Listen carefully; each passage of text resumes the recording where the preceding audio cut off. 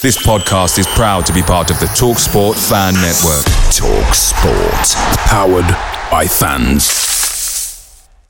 The TalkSport Fan Network is proudly supported by McDelivery, bringing you the food you love. Bez, what do you love? Well, John, it's a new sponsor and I'm loving it. For me, double quarter pounder meal. What are you having?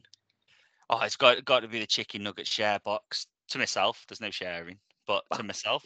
That goes without saying. But what dip? Oh, barbecue. It's a barbecue dip. Yeah. But where can people get it? So, where can you get it? You can order via the McDonald's app. It's via participating restaurants only, 18 plus, rewards, registration required, points only on menu items, delivery fee and terms apply. So see mcdonalds.com for full details. The TalkSport Fan Network is proudly teaming up with Free for Mental Health Awareness Week this year. As football fans, we often pride ourselves on knowing everything, from which substitution can turn the game around to the quickest route home to beat the crowds. However, when it comes to discussing feelings with our friends, we might not always feel as confident. That's why we're here to equip you with the right tools so you can reach out to those who can help. If your mates are struggling, let them know that the Samaritans are free to call on 116 123. That's 116 123. They are there to listen without judgment or pressure, 24/7, 365 days of the year. Let's all take a moment to talk more than football. There's a team that we all love, playing out of Person Town. They've had a few promotions, but always end up going down. Play up for Vale. Play up for Vale. Play up for Vale. Play up for Vale. Good evening and welcome to the Ale and Vale podcast. It is the last season. Is it 22-23? Jesus, this is a bad start. Season review. Joined by Bez as normal. Save me, mate. Come on.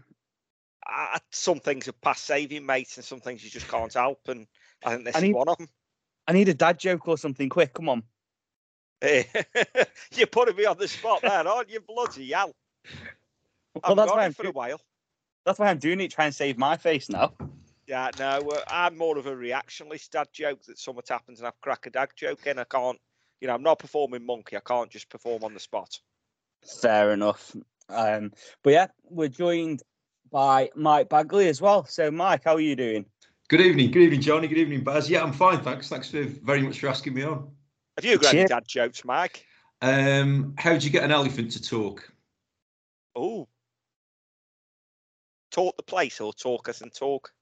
Well, you've nearly got the punchline as put him on the bus to Kidsgrove. There you go. I was on the wavelength with you. You are. I think more importantly, Mike, how was the first Wolves game? It was impressive. Thanks. Yeah, I tried not to get sort of overwhelmed. There's 70,000 people there, so obviously a little bit different. But having said that, the Wi-Fi slowed down at full time when I had to send the player rating. So I thought, well, nothing much has changed really from wherever we are. It must have been a come down, to be fair, from Vale Park to Old Trafford. It's obviously not what I'm used to. I found it easier in the respect that there's little screens right on every press bench that show you the replays of all the games. So doing the player ratings is a hell of a lot easier when you can see exactly what's done what. I don't have to tap Phil Bowers on the shoulder and say what happened there. I was trying to write the live blog. I've got no idea who did what there, So it's a lot easier, a lot less guesswork. Yeah. Putting you on the spot on players' ratings. Yeah. Yours are always a lot fairer than Johnny's. What do you make of Johnny's players' ratings? It's a game of opinion, isn't it? That's what I always think when I listen to the player ratings. Well recovered.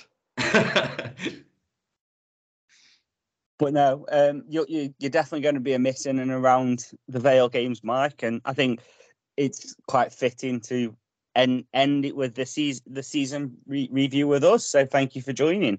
No, as I said, thanks for asking me on. I mean, I think the deal in the Vale has been one of the the real positives in the last 2 or 3 years since you fellas have been doing it. So just fellas, Kirsty as well, of course. And it's been great. I've been an avid listener, and that'll carry on. Absolutely love listening to it. You've done brilliant work supporting mental health and also the John Rudge Statue Project. So keep up the great work, and I'm really pleased you've asked me to come on. So thanks very much.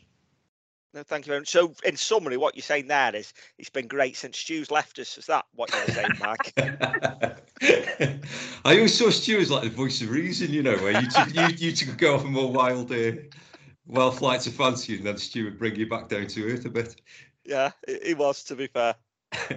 Well, I think originally he expected me to be the voice of reason, didn't he, Johnny? Yeah, that's it. He expected me to be the irrational one. Mm-hmm. You be the nice, calm one, and Stu, like he picked up the middle bit. But I think it was after the King's Lynn bit, wasn't it, when everyone realised that you were irrational and I was calm. So yeah, and Tranmere away, I think, with Dickhead Dave. Oh yeah, Dickhead Dave really did you in, didn't he? Yeah, he wound me up. He did. The Leyton Orient geezer with his happy birthdays wound you up as well, didn't he? Oh yeah, he did. I think he wound me up. I remember the late. Yeah, of course he is. I think he wound me up more the Leyton Orient, because every time they were taking a throne and taking like 2 minutes to take it, it was fine. But every time we were doing it, it was like dark arts and shit housing, and it was horrendous that the ref was letting us get away with it. But it was fine when they did it. Yeah, and that's when he started the happy birthdays, wasn't it? During when we were taking throws and stuff, and it just felt like it was like, oh, here we go. Yeah, and this is where Phil Bowers is really good, because yes, he's a Vale fan, and you do get a slight bias towards Vale, but it's only slight. An away fan can listen to Phil and appreciate the game, whereas you listen to some of these commentaries on Arthur or you did during lockdown, and they were horrendous, weren't they? Yeah, I say 99% of the time as well, Phil gets the players right. Yes. And I think that's something to be appreciated, because seeing some of the away commentaries, and they haven't just got players mixed up, they've got them completely wrong. And it's surely part of your job is to get them right. On a corner, on a melee and stuff like that, where it might have come off someone, that's fine. But when someone's passing the ball in midfield and they're calling Nathan Smith Tom Conlon, it's like, come on. Yeah, you're right. It just shows the research and the work Phil puts in the week to be that good on a Saturday. I know wherever we are in a press box, certainly in a away match, I always make a point of trying to sit within earshot of Phil, so I've got an idea. If I've missed it, I know Phil will have picked it up, so I've got an idea of what's happened.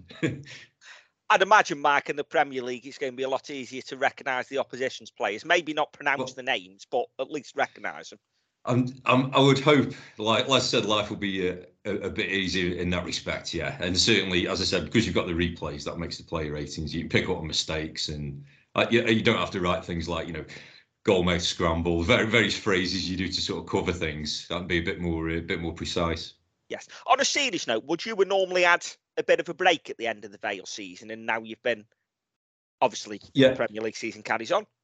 Yeah, I would. I'm always trying to get the last week of May off, because that's half term, so we're taking off with the kids. But it's helped me that Wolves have still got 3 games left, or 2 now. So that helped me in the fact I could go to matches, learn a bit more about the club, and go to press conferences before I get started. I think it would have been hard trying to start in May when everybody's on holiday. Basically, that'd be a lot more difficult. So in that respect, it's worked out quite well, and it's got a natural break as well with Vale's season finishing, and then me finishing at the end of Vale's season.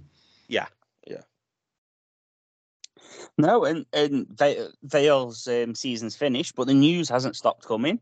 So first bit of news out of the club this week was the update on how the pitch is going.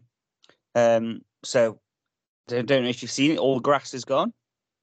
So, and now they started digging out for the piping.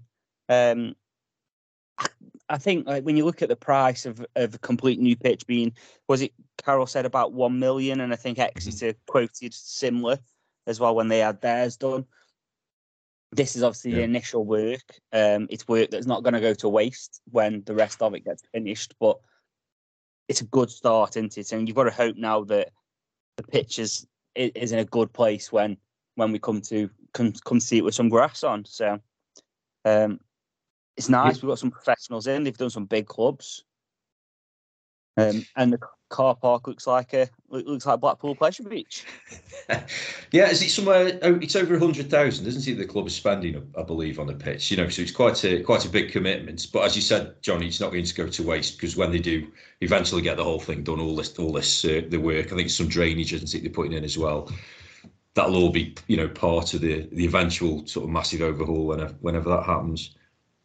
Yeah, I think they said, didn't they, there was 40 drain pipes and 33 didn't work properly or didn't work at all, and they got replaced. So, and as you say, the big thing is we can use that going forward. And let's be honest, the pitch this year I've been going the Vale since the 90s, and I can't remember it that bad. I don't know if you can remember it that bad, Mark, as it's been. I can remember. Actually, the first season I started covering Vale, when we got to the LDV Vans final, the pitch was shocking for most of the winter, wasn't it? I think we ended up having to move the Stoke game to Stoke, didn't we? Because it kept being called off. So that's probably the worst I remember. I just wonder with Vale's pitch whether it's just the fact that other clubs have moved into new stadiums, or had new pitches, so relatively it looks worse. Whereas probably, I mean, better than me, going back to, say, the 90s, was the pitch worse than it is now? It's just compared to modern standards, it's, it looks bad now. Yeah, probably. I mean, you look back at the highlights of that Stoke FA Cup game in 92, 93 season, was it? And I know we'd had a lot of rain that day, but that was just a bloodbath. It wasn't a bloodbath. It was just a mud pitch, wasn't it? Yeah. Mud everywhere, puddles everywhere, and you wouldn't have played nowadays. But back in them days, you played on whatever pitch you turned up on, didn't you? Yeah. So, yeah, I do think there is some of the modern standards have progressed a lot. I mean, I've got the Man City game on tally here in front of me. The pitch is immaculate. It's like a carpet, which you'd expect it to be for a club like that. But sometimes I miss the old pitches. Yeah, but even Premier League clubs weren't immaculate back then. They were. No, they weren't. In Premier League years, and even 15, 20 years ago, places like Anfield and stuff were brown in the penalty areas, not green. Whereas now you come to the end of the season, and I've got Middlesbrough Coventry on because I refuse to pay for BT Sport. And both on, to be fair. Yeah, well, this pitch here looks like it's in better condition than Vale's on the opening day, and this is 25 to 26 games in. So you can see what the new stadium, because whilst it's not a new stadium now, but it was, and serious investment on the pitch does. So hopefully the drainage is the start. But if you get the drainage right, you'd expect the pitch quality to be better, especially with Stoke being very clay based. If we can dig a lot of that out and put some actual proper soil and put the turf on top, that would be helpful. Yeah, definitely. Big move. And hopefully Flickers did say, didn't he, that one of the fans forums that they'd had a couple of players turn him down based on the pitch. So hopefully that's not an issue going forward.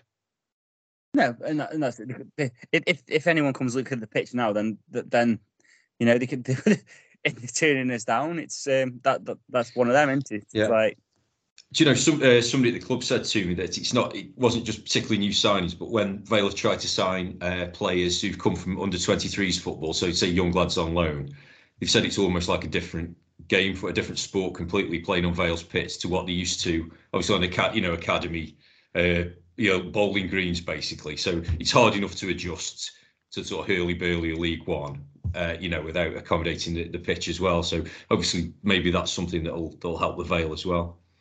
Yeah. And if anyone's turning us down because of the size of the pitch, then they aren't the right play for us. Yeah, well, the pitch isn't as big as it once was, is it? I mean, that's come in quite a bit, but it's something that's always said, isn't it, about the club, about how big the pitch is. I'd like to see it go back to previous sizes. I would personally. I think if we're playing on that week in, week out, that could be an advantage for us. Yeah, you've got to get the right sort of player on it, though, and it's I think everything Crosby said in his interview with Radio Stoke, and even in today's interview, which we'll touch on in a sec, I'd like to see it get bigger because of that, because he seems to be asking for the right sort of player. But you've got to make sure you get the right sort of player. If we are extending it, there's got to be proper wide men in there, and there's got to be midfielders that are capable of getting up and down across. Because we spoke to Chris Lyons, didn't we? And he said it was a horrible pitch for him to play on because that's not his game. But Tony Grant, he said made it feel tiny because he'd cover all his ground and then let the footballers play football. Yeah, and I think that's it. When the pitch is bigger, your footballers can play football because you do get a bit of extra time on the ball because you're not all sat on top of each other, are you? And I do think it suits better footballers as well as your athletic men that are going to get forward and back.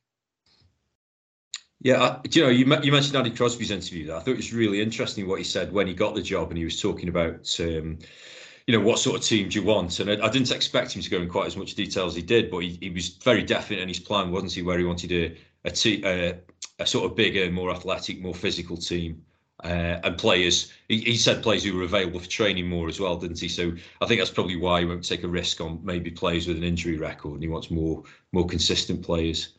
Yeah, I'm going to put you on the spot again here, Mark. You'll wish you didn't come on in a minute. Obviously, you've spent a lot more time with Andy Crosby than any of us. You've been the press. What do you make of the appointment, and what do you make of Andy Crosby moving into that managerial role from what you know of him in the press conferences? From what I know of him, I was pleased personally he got the job because I like him. He comes across as a decent fella, as well as an intelligent bloke as well. So I suppose it's easy to say when the assistant gets the job, or it's a cheap appointment. But I don't think in this case, that's really fair. He's obviously got a terrific record as an assistant at Scunthorpe, at Southampton, and Vale as well.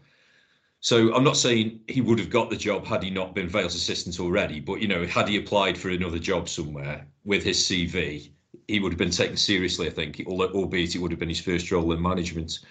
So he's always impressed me, and so I was pleased he got the job, and I could see why Vale gave it to him as well. It didn't feel like a leap in the dark because he did a good job as interim manager last year, so they knew what they were getting in that respect. I suppose the change will be it's just a different role, isn't it? An assistant manager is more. You don't have to be as ruthless as the manager, make the big calls, and you're almost a friend of the players, aren't you? Then pick them back up maybe when the manager has left them out or whatever. So now it's Andy who's got to make those big calls. So that'll be different. But I would say if I had to pick an assistant manager who could go on and be a success, I would say Andy Crosby can do it. Yeah, no, that's good insight, especially with you obviously being in the press conferences. And obviously, Johnny, I missed that podcast because I was down Johnny's bar when you did the Crosby announcements. The one thing that I said to you off air was the promotion season. All the players spoke about, Smithy spoke about on the opening day of pre-season. They were got in a circle and they had to talk about strengths, weaknesses, strengths of other players, what they liked about other players' personal life. And that kind of spurred them on and opened them up to each other. Everything you hear, Andy Crosby sorted that out, not Darrell Clarke. He was the one that did that. And the night before the playoffs, the videos, that was Andy Crosby. So I think, from what I hear, he's a good man manager. Yeah, I was just going to say the videos as well. I think that was Andy Crosby who organised that, where it's the players' families, wasn't it, who sent video messages and all the players watched it together, which is a great, obviously a great idea. Yeah.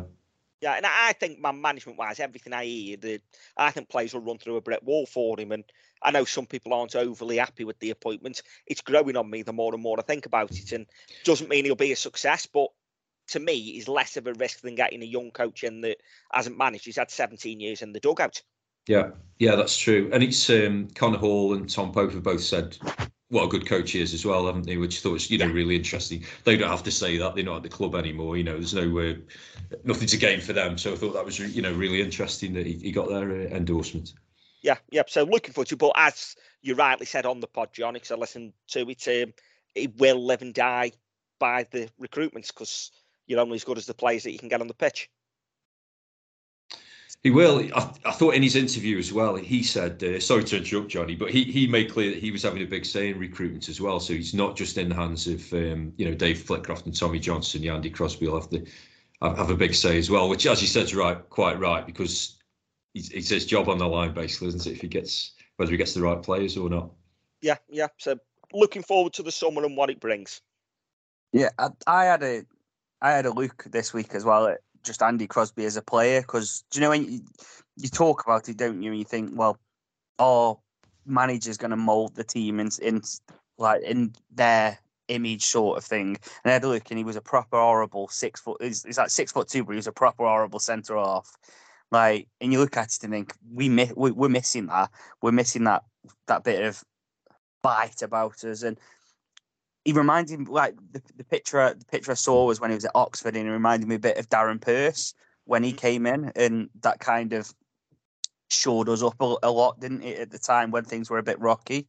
So if you can find a centre half, even that's going to do you 12 months to help out and then build, that's a bonus. The one thing that I wouldn't say worries me about Crosby but concerns me. I can't ever imagine him shouting at somebody.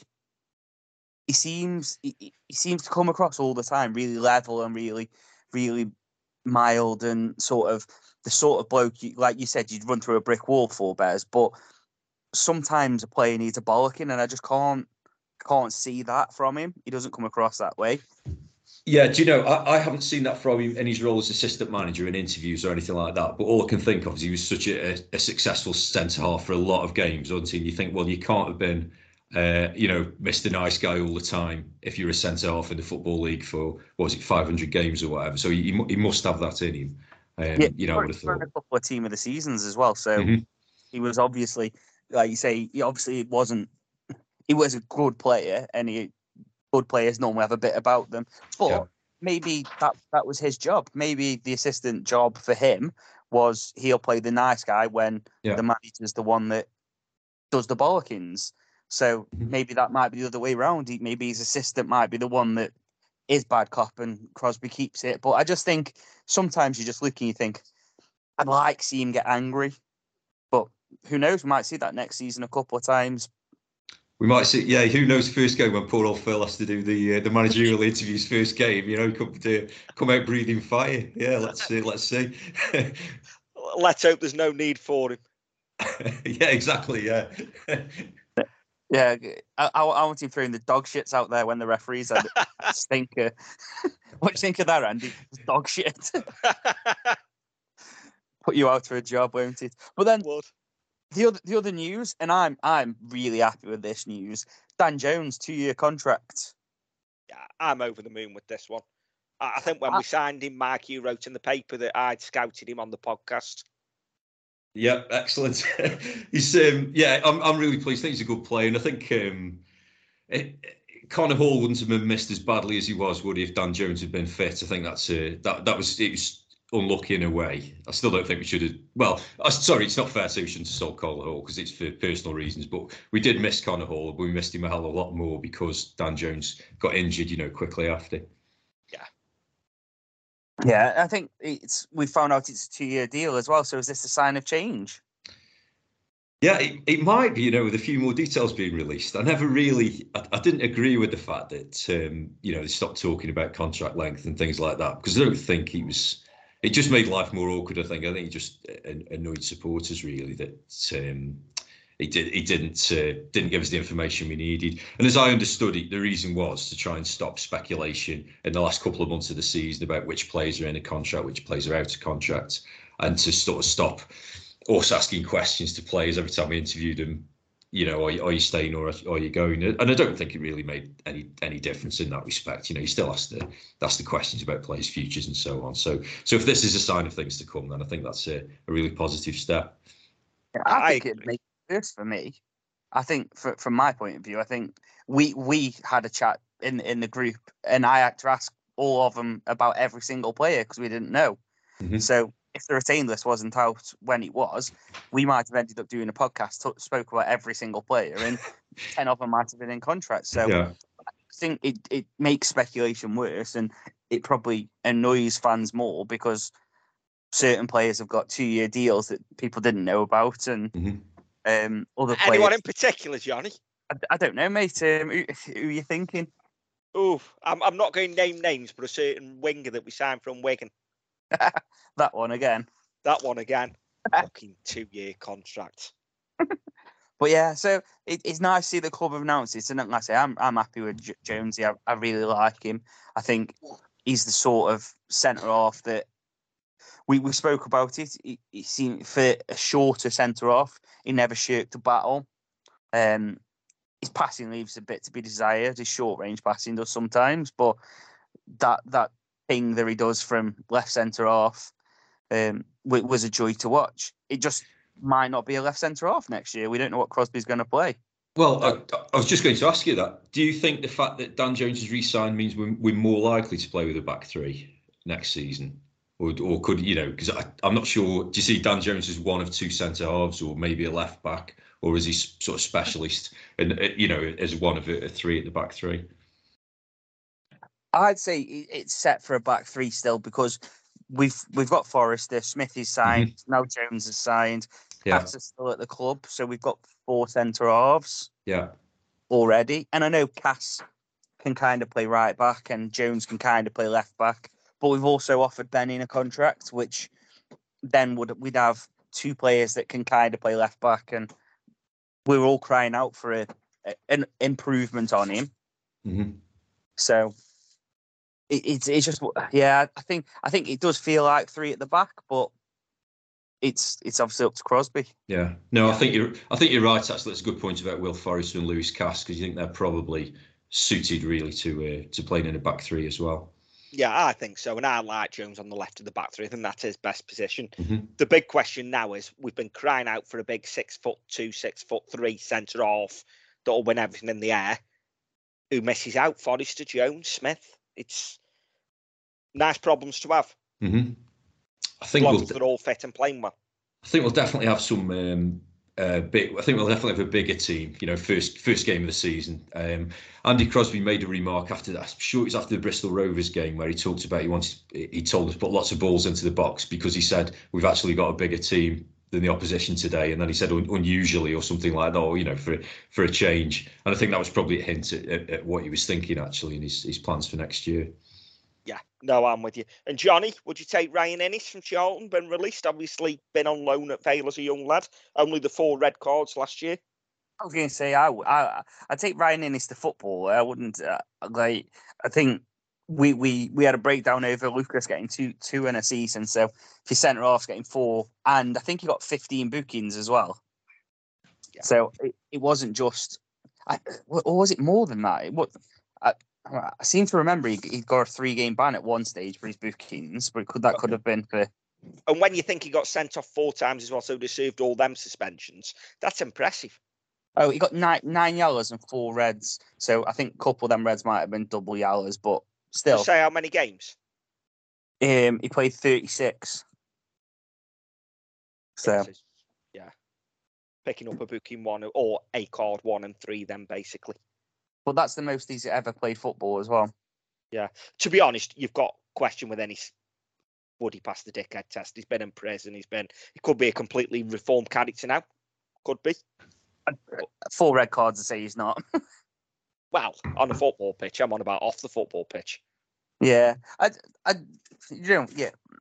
like to see Ryan Ennis type player back because I thought he was a good footballer when we had him, and he was a beast in the air, but. Yeah. It's going to be interesting. There's a couple of players that have been released in the last couple of weeks that could be quite interesting, though. Yeah, definitely. Yes. And before we move on, Johnny, to what we're here for, because we're still going. Quick message for next week, isn't it? The Heroes of 93 Nights next Tuesday. So Heroes of 93 Nights Supporters Club, get yourselves over there, get some tickets. Support them, support the Rudgy statue. It's at the Mitchell Memorial Theatre in Hanley, which you can park on Tesco and put your code in at the Mitch so you can park for free. Get your tickets, and been announced this week, Darryl Clark will be there, and he is there just to say thank you to the fans for obviously the 2.5, 3 seasons he has at the Vale. He's there as a guest of the Supporters Club to say thank you. There won't be a Q&A, but it'll be nice to sort of see Clark and let him say thank you to the fans and give your thank you to him, as well as obviously supporting the Heroes of 93 and Mr. John Rudge, the legend himself. Best manager Vale have had in my lifetime. Yeah, it's going to be a good evening, I think. Some good players from that time coming down, and obviously be nice to see Clarky and say thank you for everything he did. Yeah, and we'll be there, so get your tickets. We'll see you there. Yeah, we'll see you there. So that'll be good. And yeah, I decided that Twitter was being an excitable place this week. with a tweet going round from the Irish guy. He tweeted out randomly. That's now got 14 million views. So, from 2013 to 2023, pick your club's best 11 using one player each year. The pod had been tagged and sent into it multiple times, so I thought, what better time to do it now? So, you two have gone conventional with a 4-4-2. Yeah. I've gone my favourite formation in a 4-3-3. So there is going to be a bit of difference here. But let's start with goalkeeper. Mike, who did you put in goal? This was an easy one for me. I've gone for Scott Brown, and I went for him from the 18-19 season, I think. So it was quite difficult, wasn't it? So you had to just pick one player from each year, which made it a bit more complicated. But this is with the greatest respect to Chris Neil and Jack Anick, who are two excellent keepers. I think Scott's the best keeper I've seen for Vale since Mark Goodlad, which is going back 20 years. I think I'm right in saying I don't think Scott missed a game in a league game anyway in the 3 years he was here.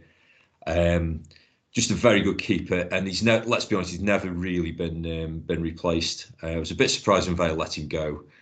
And yeah, I just thought it was a pretty easy one for me, and a really nice guy as well. He was always excellent to interview. So yeah, Scott Brown.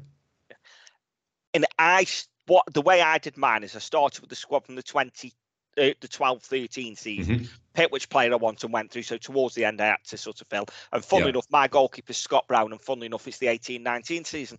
Oh, great minds think alike. This is where I differ. 13-14 season, Chris Neil. I could have gone for either of the two. I could. Yeah, for me, I just thought Chris, as much as Scott Brown was probably the best shot stopper, I thought Chris Neil was the best goalkeeper. And I think he commanded his area a lot better, and he was better with his feet. He only went because Jack came in, and Jack was probably a better goalkeeper. But I think Chris Neil, for me, we saw him for long enough, and I really like Neil. So Chris Neil gets the nod. It's remarkable, really. We had Chris Neil and Jack Anick on the books at the same time, isn't it? That both of them are once in a decade keepers, aren't they? Almost, they're both excellent keepers, and we had unfortunately, obviously, they couldn't both get in the side. Yeah, it does balance it out that we had that one season though, and we had 36 keepers the season later, didn't we? And I got to that season and saw it and thought, Christ, you can't have a goalie from that season. But yeah, also with Scott Brown, I think he had a huge part to play in us staying in the league a couple of seasons he was here. Yeah, definitely. He was also part of one of my favourite interviews, which is when we were still doing interviews over Zoom in COVID, and Scott went completely off message. And I'm sure it was the recruitment he started talking about. This was just after Darrell Clarke had come in, I think. And I think it was Phil Bowers was asking him the questions first of all. It's just, general stuff. And it wasn't like Phil had led him into this, but he just went off on a tangent, really critical. And I was not expecting at any moment, the screen's going to go blank and somebody will pull the plug on the interview, but they sort of left it alone. It was, it was great. Yeah, I remember that one. Brilliant. Because we're all three of us are playing him right back. Bez. I've gone from the 2021 season, James Gibbons. Fair enough. Baggers. I hadn't filled a right back earlier on, and I love Gibbo, as everyone knows. Yeah. I've gone for James Gibbons as well, and I've gone for him from the 17-18 season, which I think is the one, if I remember right, is when he first broke into the first team. I think did he get sent off at Yeovil? Was that his first game? But he didn't. He certainly didn't hold him back. He's a player I've really enjoyed watching. Proper old-fashioned fullback. I remember when he was just coming through the youth team, Mickey, the youth coach at the time, said he was like a Mick Pejik kind of player. And he was just before my time, but I could imagine Gibbo playing in like the 70s and really getting stuck into wingers and stuff like that. So real fans' favourite, understandably so. And another player I was really sorry to see go.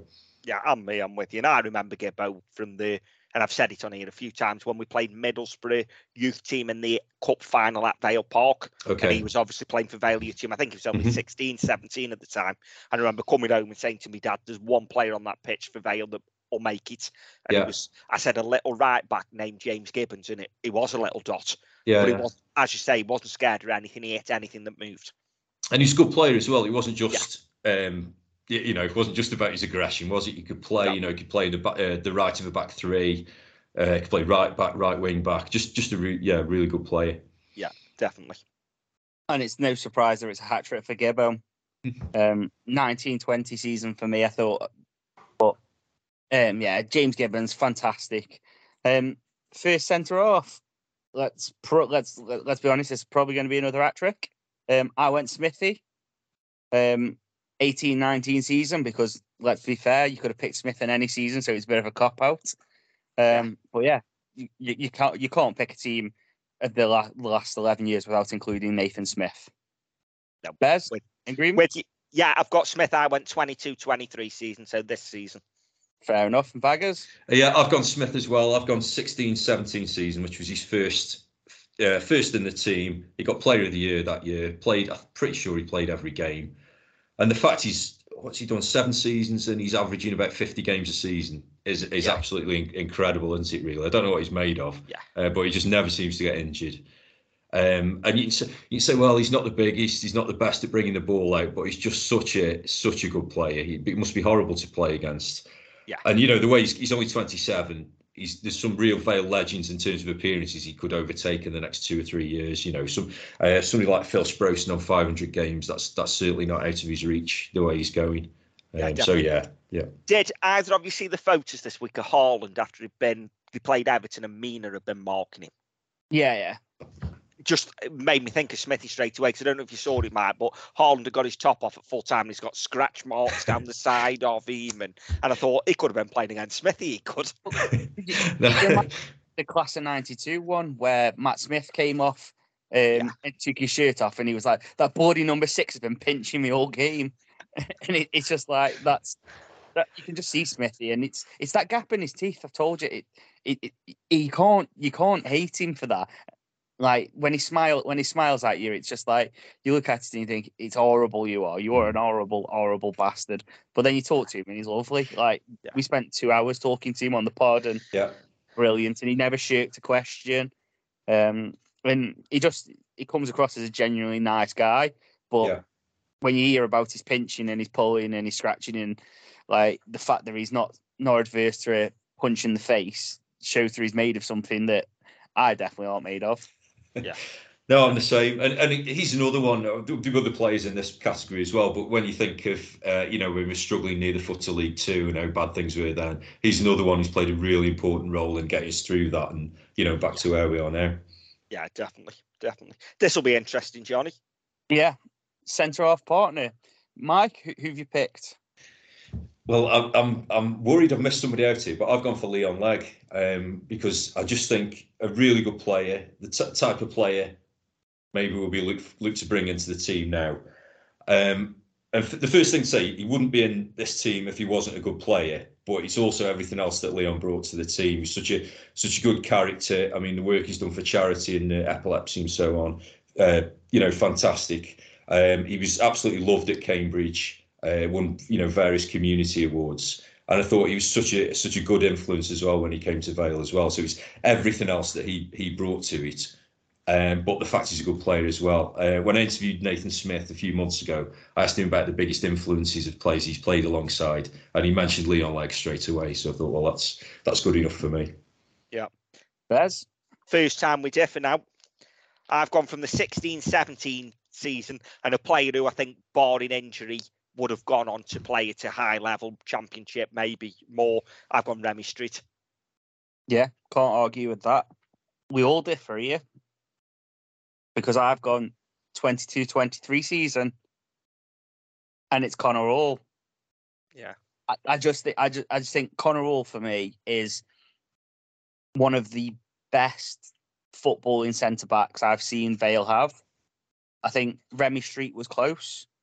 I think, like you say, the thing that swayed Connor Hall over Street for me was I remember Street against Exeter away in the FA Cup, where he hadn't played for a while and he looked a bit slow, a bit Columbuson, whereas Connor Hall never came across as that. And even like this season, when he hasn't had the best of 6 months with us with the step up, he always had a bit about him. He was always the effort was always there, and I love Connor.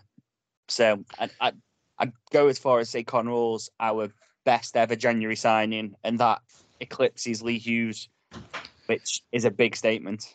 Do you know, if there's a moment that sums up Connor Hall for me, I forget what the game was, but it was obviously the first half of this season, and the ball had been launched skyward, so like it over the floodlights and came back down again. And Connor Hall was like marauding down the left wing, right in front of the launch street. And it was incredible. He just brought the ball down, first touch, killed it straight away. And you could hear everybody around me in the launch street just gasp, you know, as he did it. And it was stuff that you didn't see every week in those games. It was just fantastic. And as you said, such a good player, and one of those players that you really enjoy watching. You know, it gives you a bit of extra for your money. A centre half, you can take on players, cross the ball, great first touch. Yeah, he wasn't. I don't think he was quite as good this season, was he, as he'd been last year? But I'm sure he could have played this level easily. You know, for whatever reason, he just wasn't quite at the same form. But when he was in form, yeah, he was absolute class. Yeah, I remember that one he brought down. Unbelievable. Yeah. It does, and I just think, like I say, last season, especially the stuff that he brought, like, we'll be the first to admit that. When he came in, we thought we were getting a striker from non-league, not the centre half from Harrogate, because the centre half from Harrogate didn't even come up on Google when you put Connor Hall in. So it was when we got a centre half, we were like, oh, okay, this is a bit of a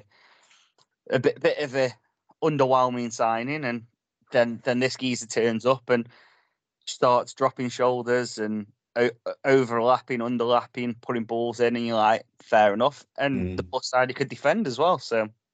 And you also thought, well, how's he been playing outside the Football League and then in League Two? You know, why has he not played higher? Obviously, I think he had a good job before he got into football, and I think he signed for Brackley and so on. And it was just really, really impressive to see a player like that who'd come through that route and was obviously such a good player as well. No, I'm with him. For those that only want to throw stones at the recruitment team and no praise, look at Connor Hall, because he wasn't a Clark signing or a Crosby signing. He was a recruitment team signing. Yeah. Along with Ben Garrett, you know, another great signing they made. You know, I'd say those two in that bracket are excellent signings. Yeah. So we move on to left back. Bez, who's your left back? I've gone from someone that we converted to a left back, which probably gives away where I've gone. Okay. Christian Montano from the 17-18 season. Fair enough. Baggers? I've gone for Carl Dickinson from the 13-14 season. Oh, okay. So we're all different again. Because we've had to pick, because we've had to use this season, 16-17 season, that season, I'm going Kiko. I absolutely love the bloke. He was a genius. And I tell you what, if he was playing in the formation we play now, everyone would adore Kiko. It was just, he had no interest in defending, did he? But he couldn't defend, in all fairness, and I was one of the few that didn't see with him. And he'd get forward and he put one or two good balls in, but he'd also put plenty into the stand for me. I thought Kiko looked good because of how poor the side was he was playing it. Yeah, that probably, but I think other than Andre Bikey and maybe Jerome Thomas from that team, there's not much you could pick from that side. So I decided to shove him left back and ask the other three to defend, and he can go off. I used Remy Street from that season. That's where I used Street. Yeah. It wasn't a vintage team, was it, that 16-17 season? I looked through it earlier, and there were some good players in there, but I think a couple of them went. So we had Jack Anick, who went in January, didn't we? Anthony Grant went in January. So that team started off really well. They were near the playoffs, I think, in around October time, but then it sort of all went off a cliff after that, and lost Alex Jones as well, didn't we, in the January? So yeah, the wheels really did come off. Just going back to Carl Dickinson, if I can, one of the reasons I chose him was, again, he was such a good player, but I thought somebody who'd been so associated with Stoke and so well regarded by Stoke fans to then come to Vale and win Supporters Player of the Year, I just think that said everything about him, you know, as a character and everything he put into games. As I said, as well as being a really good player as well. He could play centre half as well as left back, but I've got him in at left back. Yeah, no, I'm with you on him, and I've got Monty because I loved seeing Monty from deep, picking the ball up, running at people, and I actually thought he played better for us when he was deep and running onto the ball rather than when he was in the front three and he's kind of playing with his back towards goal. Yeah. Another one. I really love watching Monty play. Yeah, really exciting, entertaining player. Yeah, definitely. I think the thing for me that with Monty is as well, like, I think he didn't know what he was going to do most of the time, which I think made it more interesting. Because I can't remember, we were away. I think it might have been Bradford away where he picked the ball up at left back, ended up on the right hand side of their box after just going on this marauding run, and it was just like when he was on that mood and in that form, he was as strong as an ox as well. So, and he developed the ability to defend. Yes. Yeah. He did. It's a shame that it didn't work out for him when Clark come in. I think he could have made a good wing back, but I do. Yeah, I think he'd be perfect in our formation now, or our formation under Clark. But I think like that maybe too much water under the bridge sometimes. Yeah, we know he'd been there with Clarky before, and Clarky had got rid of him, and so maybe that was the reason. But it's a shame, really. So now we differ a little bit. So I'm going to ask you for your right winger, and we'll go out to a bit like that. So, Bez, your right winger. I've gone for the 12-13 season, Jennison Marty Williams. Loved seeing Marty Williams play. Scored tons of goals, got assists, exciting, got fans off the seats. Big part in Popey scoring 33 goals that season. Marty Williams for me. Okay, Mike? It's hard to argue with that, but I've actually gone for the 14-15 season. I've gone for Mark Marshall because I just thought he was great in that year. Another really exciting winger, and it's killed me because I've had to leave out some real favourite players that I really liked. But I just thought he was excellent that season. I think he'd fit well into this 4-4-2. Yeah, I'm with it. It kills me to leave out Wazzy, but yeah, got fit players in. Yeah, well, I've gone for mine because I've gone 4-3-3. So right to the front three, I've gone Dave Worrell. Like 18-19 season, the assists he got, you can't argue about it. So yeah, Dave makes it hands down. So yeah, we'll pop into centre mid. So first year centre midfielders, Baggers, who have you got? I've gone for Michael O'Connor. Just absolute class midfielder. I think he signed, didn't he, just after we'd been promoted to League One, and I think Tom Pope knew him from Rotherham, which probably helped to get him. And he just like a really quality all-round midfielder. One of those players, a bit like James Wilson, where you could look at him and say, yeah, he could play Championship easily. So in that spell he was with us, I just thought, yeah, he was a real all-round quality midfielder. So yeah, easy decision for me. Yeah, we have a match, 14-15 season, Michael O'Connor. Yeah, we have a match, 14-15 season, Michael O'Connor. You can't. I think him and Gary Roberts are the two best centre midfielders I've seen at Vale. I think technically they had everything. The difference with Michael O'Connor was he had that bit of natural anger about him as well, whereas Roberts was a great player, but didn't have that bit of bite about him the same as O'Connor did. O'Connor had put in the tackles, and then the goal he scored against Cardiff was fantastic. And a couple of times that season, he just, you realise when doing this, I realised how good that side was. And I think we finished ninth in League One at that time. Yeah, it's like, with a few more signings there, things could have been a lot different, but we all know what happened 18 months later. So for you, Per, his centre midfielder partner, who have you got? I've gone 13-14 season, Chris Lines. Loved Chris Lines. Quality on the ball. Him and O'Connor obviously did play together. And I liked him. You could argue, have you got that bite? Have you got the Tony Grant in there or Anthony Griffith that's going to win the ball? But with them two, if they got the ball, they'd look after it and they'd produce a better quality. So Chris Lines next to him, 13-14 season. And I've gone for a play from this season. I've gone Ben Garrity. I just think great story. He's come from Warrington Town relatively late in his career. And I just think he's over the 2 years he's been brilliant. We mentioned earlier fantastic spot and signing by the recruitment team, and he just thought when Andy Crosby was talking about sort of athletic players are going to run all day, never miss training. It's ironic. I appreciate he's injured. He's missed the last few games of the season, but apart from that, the last 18 months, he ticks every box. And I just think he's a player that we've sort of come to appreciate when he's not in the team. Did a fantastic job as an attacking midfielder, and then he's done a good job playing a bit deeper as well. So yeah, it's he gets in my team. And yeah, because I've gone two, I'll give you my two now, and then we'll move on. So one of them, Ben Garrity, from the 22-23 season, because of what you've just said, Mike. I think he was brilliant for the first half of this season, but we've noticed how much we've missed him when he's not been in. So Garrity gets a nod there, but the midfield general also gets in from the 15-16 season, and that's Anthony Grant. I think he was everything Tony Griff was, but he was also a brilliant footballer as well. And yeah, I think he's when you're looking for a holding midfielder, I want everything that Anthony Grant has got, because he'd put a tackle in.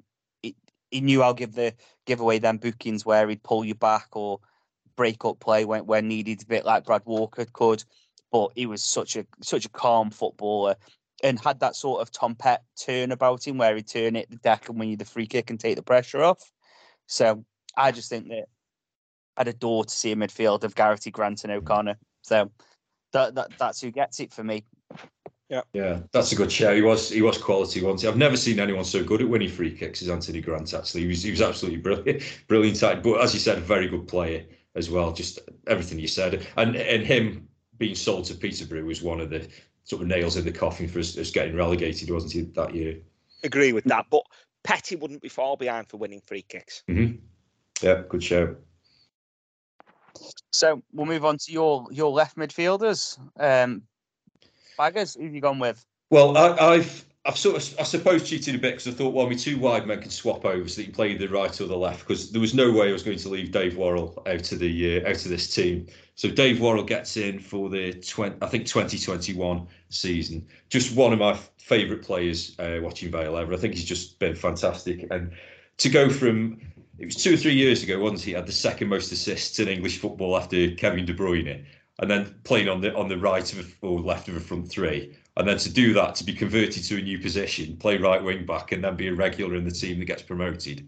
And probably the most consistent player, I'll say, over the last 2 or 3 years as well. Just absolutely remarkable. And yeah, I hope he stays, and deservedly a big fans' favourite as well. Yeah, I can't argue with any of that. I love Warren. I hope he stays. However, and as I've already said, I'm gutted, but he hasn't made my side just because how it's fallen. Mm-hmm. I've gone for the 15-16 season. Another player who I think, barring injury, would have gone on to play Championship. It's an absolute minimum. Unfortunately, got a really bad injury, never recovered. Enoch Ander. Loved the bloke. I thought he was a touch of quality. He was only good, though, when Uche was playing, if you remember. Like, if Uche wasn't on the pitch, Ander looked like a lost little child. And Uche also looked lost without Ando. Together they did just. But on his day, I mean, and to be fair, I think just before his injury, because how long was he at Vale before his injury? Maybe 18 months, something like that. Maybe even longer. But I think he just started finding a bit of consistency, and it was putting in some eye-catching performances. The rumours were Tottenham had sent scouts, and they were looking at him. So he was doing something right. Was it West Brom away in the Cup that he played then, where he played, and that was when he was having that real good spell, wasn't he? And you're right, he was unplayable at that time. I think it was Colchester away he got injured, wasn't he? Yeah. Just goes to show that it's professional football. People think of it as being glamorous, but just in an instant like that, and think things can go wrong. But what a player, during that spell, as you said. Yeah, I went from Premier League scouts watching him to playing non-league, didn't he? With one injury. Yeah. So yeah, Ando for me, loved the bloke, and I'd love to see him obviously not get injured and carry on his progression. Fair enough. Front two then for you, pair, and I've got 2 places left. My left-sided player, and this is probably going to cause a bit of hoo-ha, from the 2021 season is Devante Rodney. Wow. I thought that season he was a rough diamond. It looked like he had something about him. He scored some cracking goals. He was just a little bit short. But I think you put Worrell, Pope, and Rodney as your three, with O'Connor, Garrity, and Grant behind him. I think he'd do well, and he's proven this season at Rochdale. He scored 10, 12 goals for a Rochdale side that's finished bottom of the league. So there was a player in there. You just, like Clarky said, you just need to give him a slap to get it out of him. So he's mine. Who's your first striker then, Bez? Yeah, and have you just give us your striker by saying Worrell, Pope, and Rodney, or not? Let's be honest. Tom Pope was getting in everyone's side. Fair enough. Well, I'll start there then, because Tom Pope's in my 1920 season. Yeah, sorry, Baz. Yeah, Tom Pope's in mine as well. I've gone from the 2012-13 season. I absolutely no way you could leave him out. Personally, I always enjoyed interviewing him, and he did a column with us for ages, and I'd ring him for that.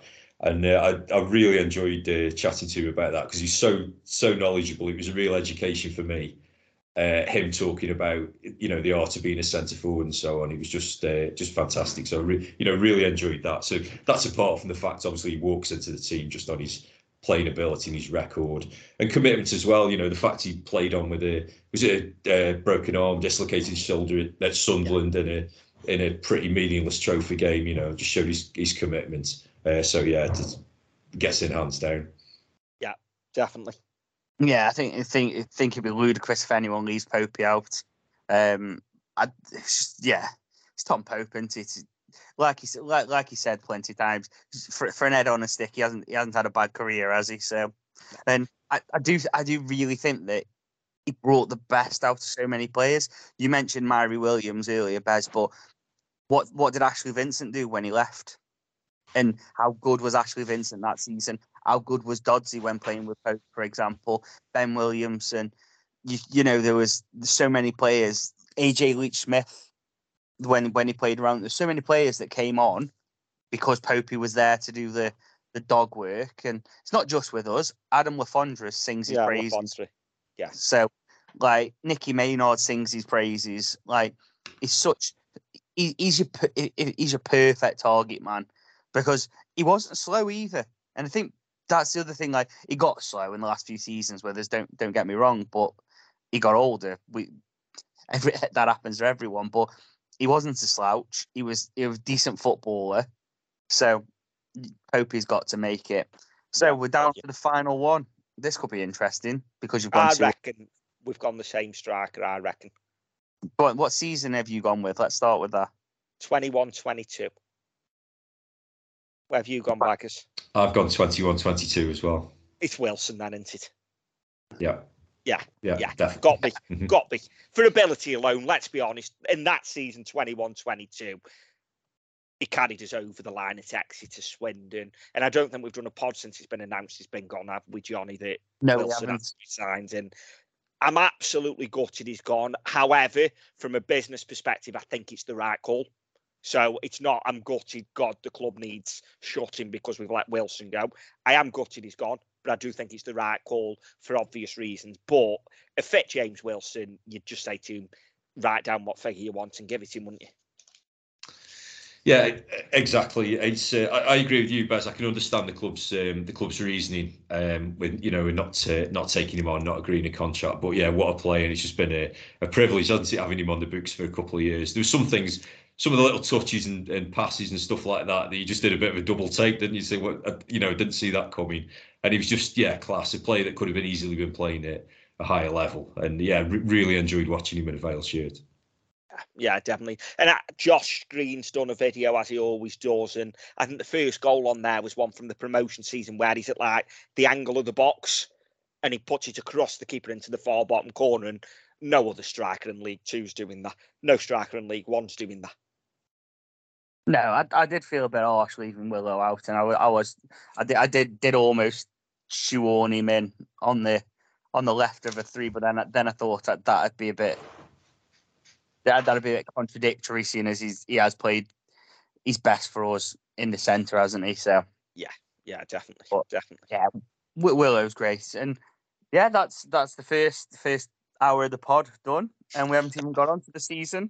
Are we doing it, or are we doing another pod for that? No, come on, we'll do it. I don't want to spend too much time on it because only half of the season was good. So we'll get cracking. We started the season all the way back in July, but we'll combine July and August. So 6 games in that first spell. We got 9 points from it. Key fixture I picked out was Burton away. Because of Alice Harrison, that's where he kind of announced himself for me, and we saw that we had a good striker on his hands. Bad result of that time was the Exeter one. I just want to focus on that one a little bit because obviously, Mike, you will have been there. 4-0 defeat, it's back-to-back away game sort of thing with Exeter, and you saw how they came up with us. How did that feel from you interviewing the players and the manager at that time, seeing as like you'd hope that there wouldn't be too much difference coming up with them, but 4-0 suggests otherwise. It felt at the time like we weren't ready for League One. I don't think we got a team together, had we really? So we had Jamie Proctor and Tommy McDermott playing up front. And that's no disrespect to Tommy McDermott, who did well at the start of the season, but it was like, well, we're still waiting for a striker to come in. And it was just like we just got caught cold a bit by a team who looked more prepared for going up for promotion than we did. I don't think it was a case of, oh no, we've had it for the rest of the season just because we've lost this. I think it was the first away game, wasn't it? It was just a sign that really we'd had was it 3 weeks shorter pre-season than everybody else, and we weren't quite ready for the step up at that point. Yeah. I'm with you, and I do think that day Exeter were very good as well. I don't think it was like we were that bad that Exeter just put 4 passes. I actually thought Exeter looked a good side that day, and I thought these will be fine in League One. Mm-hmm. Yeah, the referee helped him as well, didn't he? Yes, that penalty. Stupid penalty. Yeah, and the one of them was an absolute screamer as well, wasn't it? From I think Kite, wasn't it? Yeah. So I think it's fair to say that the first month was okay. Fans were all right with it. They weren't too ecstatic, but they weren't downhearted. Then we moved into memory of the first month was that we hadn't recruited a striker, and we were, as you say, Proctor was playing on one leg basically. McDermott, who's a midfielder, was playing up front. Wilson was out injured, and we got another striker on the books at that point. Was Mipo in by then, or was Mipo not signed? Harrison and Mipo come in later. I see Harrison come in just before the Burton game. Yes. And then I think Mipo come in pretty much on deadline day-ish. Yeah, that was my lasting memory in August. It felt as though, looking back, I remember saying it at the time, we treated August as pre-season, which I was a bit disgusted in a little bit at the time, thinking, well, did we play 4 or 5 games in August?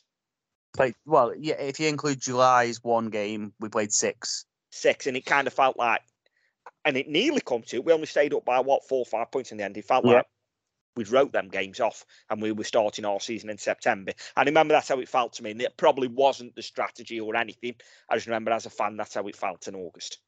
I think the fact we won on the opening day against Fleetwood took some pressure off in that respect, didn't it? Because it meant we could lose at Exeter the next week, and it wasn't like we were building up this sort of losing momentum. I just thought the club had a much shorter season than the pre-season than everybody else, and it really told in that, certainly in that Exeter game. Yeah, and I seem to remember we were swapping players around Tuesday, Saturday, and it wasn't like a couple of changes. We were making like wholesale changes from a Tuesday to a Saturday, weren't we? Yeah, we were, and I think that was key. We on the podcast all said that it felt like pre-season, didn't it? And it was a risk, but thankfully one that paid off. Moving into September, there was only 4 games in September. The key one for me I've picked out was Barnsley away, the draw. I think you saw then Barnsley were a good side, but I felt like we went toe-to-toe with them pretty much. First 15, 20 minutes, they were very good, weren't they? But after that, I think Stevens made some real good saves in that game, and then James Wilson came on and was absolute class. The poor one, I've gone for another draw, and it was a 2-2 draw at home to Cheltenham. Because I think everyone came away from that thinking, how have we not won it? Because we conceded 2 real sloppy goals in that game, didn't we? And I think, Bez, you weren't too happy after that one, because I actually didn't go that game, and I remember that you were a bit unhappy, shall we say, about the defending. Yeah, I think so. They had a young lad on loan who's now at Bolton, Dan Ndulu. Yeah, the one from Southampton. And he terrorised us that day. He was, and I remember saying on that day, he looks a prospect. He doesn't. Is he on loan at Bolton or have they signed him? I'm not sure, but it's on loan at Bolton from Southampton still. Yeah, so they might use him next season. I was just going to say maybe he's one that we could look at the summer if he's still as good as he was that day. But yeah, I do remember Cheltenham. I think I can't remember that much of it, so I'll go Barnsley because I think Politic came on that day as well, and he made a big impact off the bench. And what I remember of the Barnsley game is that actually for 70 minutes they were by far the better side. We were 1-0 down, should have been about 5, and as you say, that was Stephen's best game for Vale. And then Wilson come on, I think Politic come on. Butterworth might have actually come on that one, and he made a big impact. And we got away with the points, and it did feel as though actually we can grind out results. Yeah, I'd agree with that. I remember the Barnsley game, it's the same as you thinking, yeah, these are a good side. We were under a cosh for the lot of the game. There was a big away supporter, if I remember right. And yeah, just the fact that we'd hung on when we had to, only conceded once and managed to get a point out of it. I thought that sort of, that was a good omen for the rest of the season. But I wasn't surprised to see Barnsley go on and finish high up. No. So yeah, move on to probably the best month of the season, October. This was close between a home defeat and an away victory for a highlight of the month. I think special mention has to go to Ipswich at home. I thought that was a great game of football. And for the neutral, I think everyone would have looked at it and gone, this is 2 top teams here going toe-to-toe. But I've gone Derby away because, let's be fair, you've got to, haven't you? Such a good day. First time we got a penalty in 3,498 million years, wasn't it? And we missed it. And then obviously Willow's goal was fantastic, and the second penalty, the red card, and just everything about it. It was such a good day. Yeah, and I'm with you on that. And as you talk about that, Coventry have just taken the lead in the Championship playoff final. Okay. Yeah, I'd agree with you about Derby. Just thought it was a fantastic performance. As you said, Tom Collin missed the penalty, didn't he? And you're thinking, it's not our day. But yeah, just fantastic. James Wilson, great away support. So it was a great occasion because of that, wasn't it? 28,000 there. I think it was, and yeah, just a fantastic day. And I thought then, we've arrived. We're in League One. We're competing with the better teams. I did a review for the paper, and I picked that out as my game of the season. Or even though I suppose winning at Plymouth in December, the fact they went on to win the league looks like a better result. It just felt that Vale was still finding the feet in League One, and they did establish themselves with that win. Yeah, what impressed me most that day is that we were the better side. We didn't go there and escape with a 2-1 win. From my recollection, they basically played counter-attacking football because they couldn't get out of their half apart from counter-attacks. We had them penned in, and we fully deserved the 2-1 win. I think we were the better side for 70, 80 minutes of that day from what I remember. Yeah, the first 15 minutes, we penned them back, didn't we? And then we got caught on the break because we gambled a bit too much. But then we got the penalty. We obviously missed that one, and then you thought, there you go, that's done. You don't normally get another chance, and then a second one comes along, and the Willow goal, and then I just think how we defended. I remember Dan Jones getting booked for time wasting and stuff like that near the end when he moved to wing back, and it was just everything about the performance. Every player got it spot on, but the downside of that month, Forest Green at home, they were garbage, and we just couldn't deal with them that day, could we? I know it ended 2-2. Was it 91st minute Willow equaliser? It was very late, wasn't it? Yeah, something like that. But yeah, that wasn't the best of days. So we won't focus too much on. No, at least we haven't got to play him again next season unless we draw them in a cup. Well, yeah, that's it. Then we move on to November. That was utterly poor month for us, really. We only played 3 games, so I've picked out the only win, which was Charlton at home. And I don't know if you remember much about it. I don't think anyone would be forgiven for not remembering. It wasn't the best. So we'll concentrate a bit on the negative for this one. Oxford 4-0 defeat. It was terrible. Mike, from your position that day, the Oxford game, how hard is it to stay? Because obviously you've got to be a bit more upbeat than maybe me and Bez have to be when we're recording the podcast. So from your perspective, how hard is it reporting on a day like that? Well, I do remember that day because I forget who should have been summarising with Phil for Radio Stoke, but I think they were ill and they couldn't make it, right at the last minute. So I'm pretty sure I was summarising with Phil that day. I said just to help him out because I was going to the game anyway. So I was trying. So it wasn't just a case of trying to be balanced in print. I was trying to do it sort of as it was happening, as all the gory details were happening in front of my eyes. It was tough. I think the fact that we'd done pretty well up to that point in the season, you thought, well, maybe this is a blip rather than a sign of things to come or part of a pattern, and we're going to be in trouble. It was just one of those games where everything went wrong, really, didn't it? Was Aidan Stone back in the team for that game, I assume, because Jack Stevens wasn't playing. I'm not saying that made a difference particularly, but it was a bit tough for him to have to come in and then play when the whole team had an off day. Not a day to remember. I always enjoy summarising with Phil, but I didn't enjoy that day particularly. Have you ever been tempted on a match report to write that was dog shit? I haven't. I don't think that would make it past the sub editors. Fair enough. Perhaps I won't apply for a job at the Sentinel then. But yeah, that day, it was just what got me that day. I remember coming out fuming because I come out and thought Oxford weren't even that good. Mm-hmm. We were just that bad that day. Like I said on the Exeter today, I thought Exeter actually played some good football. Yeah. Oxford was shite. And we were 4 goals worse than them.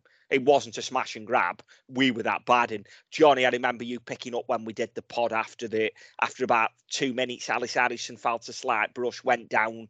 Ref was having none of it. In fact, it wasn't after 2 minutes. It was the lead up to their first goal. Yeah, it was. And after that, we were never at the races and never looked interested. And they had a right wing back that absolutely terrorised our defence. Was it Javan Anderson? Could have been. I think someone said he was about 30 something when we looked up. I don't know, because I know that Anderson's just been released, and he was one of the ones that was apparently supposed to be injured just before we played him because they hadn't won in about 15 at that point. Mm. Like the home game or the away game? The home game. Yeah, no, yeah. And Matty Taylor obviously scored 2 for them that day. Yeah. He did. Yeah, it's funny that you mentioned the other game was the Charlton win. That was the week after the Oxford game, which suggested, well, we're not going to be knocked out of a stride by a really horrendous performance because that was a really battling, decent performance, wasn't it, the week after, which seemed to suggest good things were to come for the rest of the season, although that it didn't really pan out that way. Yeah, well, good things carried on for the next couple of weeks at least. Mm-hmm. Yeah. We move into December, and you've already touched on it. Plymouth 2-0 Friday night. What a day that was, and that was for me, Mike. That was the point for me where I thought, no, do you know what, we're able to compete in League One. We deserve to be a League One football club now. And I'm not saying that I thought we were safe at that point, but I didn't think we'd be in the danger that we ended up being in. So I really enjoyed that Plymouth game. It made the drive on the Friday all the more worth it. Wasn't that the first time Plymouth hadn't won at home in any of the? Yeah. I think they'd won all the league games at home up to that point, hadn't they? And again, hadn't scored either. Yeah. And like Baz said with the Derby game, it wasn't like a fluke. It wasn't two goals on the break or anything like that. Well worth the win. And I didn't even consider a relegation battle at that point. I was looking at where we were in the table. I think we might have been 9th or something at the time. So I was definitely looking up at the time. Yeah, no, it was my work's Christmas do that night. So we'd gone out for tea and leek and we were sat down for 6:30. And I said to him, I says, 7:30, I'm going because I'm going home, watch the Vale on our follow. And I didn't have my pudding because the service was that slow. And I come home and got home in time to see the Vale go 1-up. And what a great performance it was, and well worth missing my pudding. What? There's no greater compliment than that for an away performance. There isn't. If it's worth missing your pudding, it's a good performance. But then the down of that month, I've gone with the week later, the Bristol Rovers defeat away. I just thought we were so lackluster that day, and everything about the day felt like it was going to be a good day. The Clark going back to his old club, you'd think he's a bit fired up. I know he's loved there, but he seems to be the sort of man that you'd think would love to go and shut him up. And I just felt like we were just so off the boil that day that it should have been more than one. And we kind of escaped with a 1-0, but it wasn't a pretty game of football at all, was it? See, I don't remember it as that. I remember it as really it was not a smash and grab on them because we weren't great that day. But I don't remember them being better than us on the day, and we weren't great. Their goal should have been ruled out for a foul on Will Forrest, and I still stand by that. I thought it was a 0-0 all over it with neither team ever looking like scoring from what I remember. I thought I wasn't sure about whether it was a foul on Forrest or not. I thought it was one of those. Sometimes you get at home, maybe not away. I remember their centre forward was decent, wasn't he, Coburn? Yes. He had a good game, but yeah, I agree. I don't think there was that much in the match really. Just a disappointing afternoon all round. Yeah, definitely. And we got soaked wet through on that terrace, as I remember. Not quite as wet as Forest Green, but yeah, not quite Forest Green. But the end of December marked the halfway point. We'd played 23 games at that point. We'd won 9, drew 5, lost 9, and we were on 32 points, and we were sat about 10th. So you'd say really successful first half of the season. Yeah, and that's where we're going to end today because it's downhill from there, really. Yeah. Are we really? No, let's grit his teeth together. Bloody hell. I was getting my cup of cocoa ready then, go bed. I knew. I was just like, it's 9:30, I can be in bed. Get in. Bloody hell. Fancy doing that to me, Johnny. Yeah, we'll rattle through them, don't worry. High of January, Forest Green. For 89 minutes, it was terrible. Lewis Cass tried to break his neck. Feigned concussion. I'm going to put it out there now. Season's over. They can't do anything. Feigned concussion and Politic changed that game. So yeah, it's three.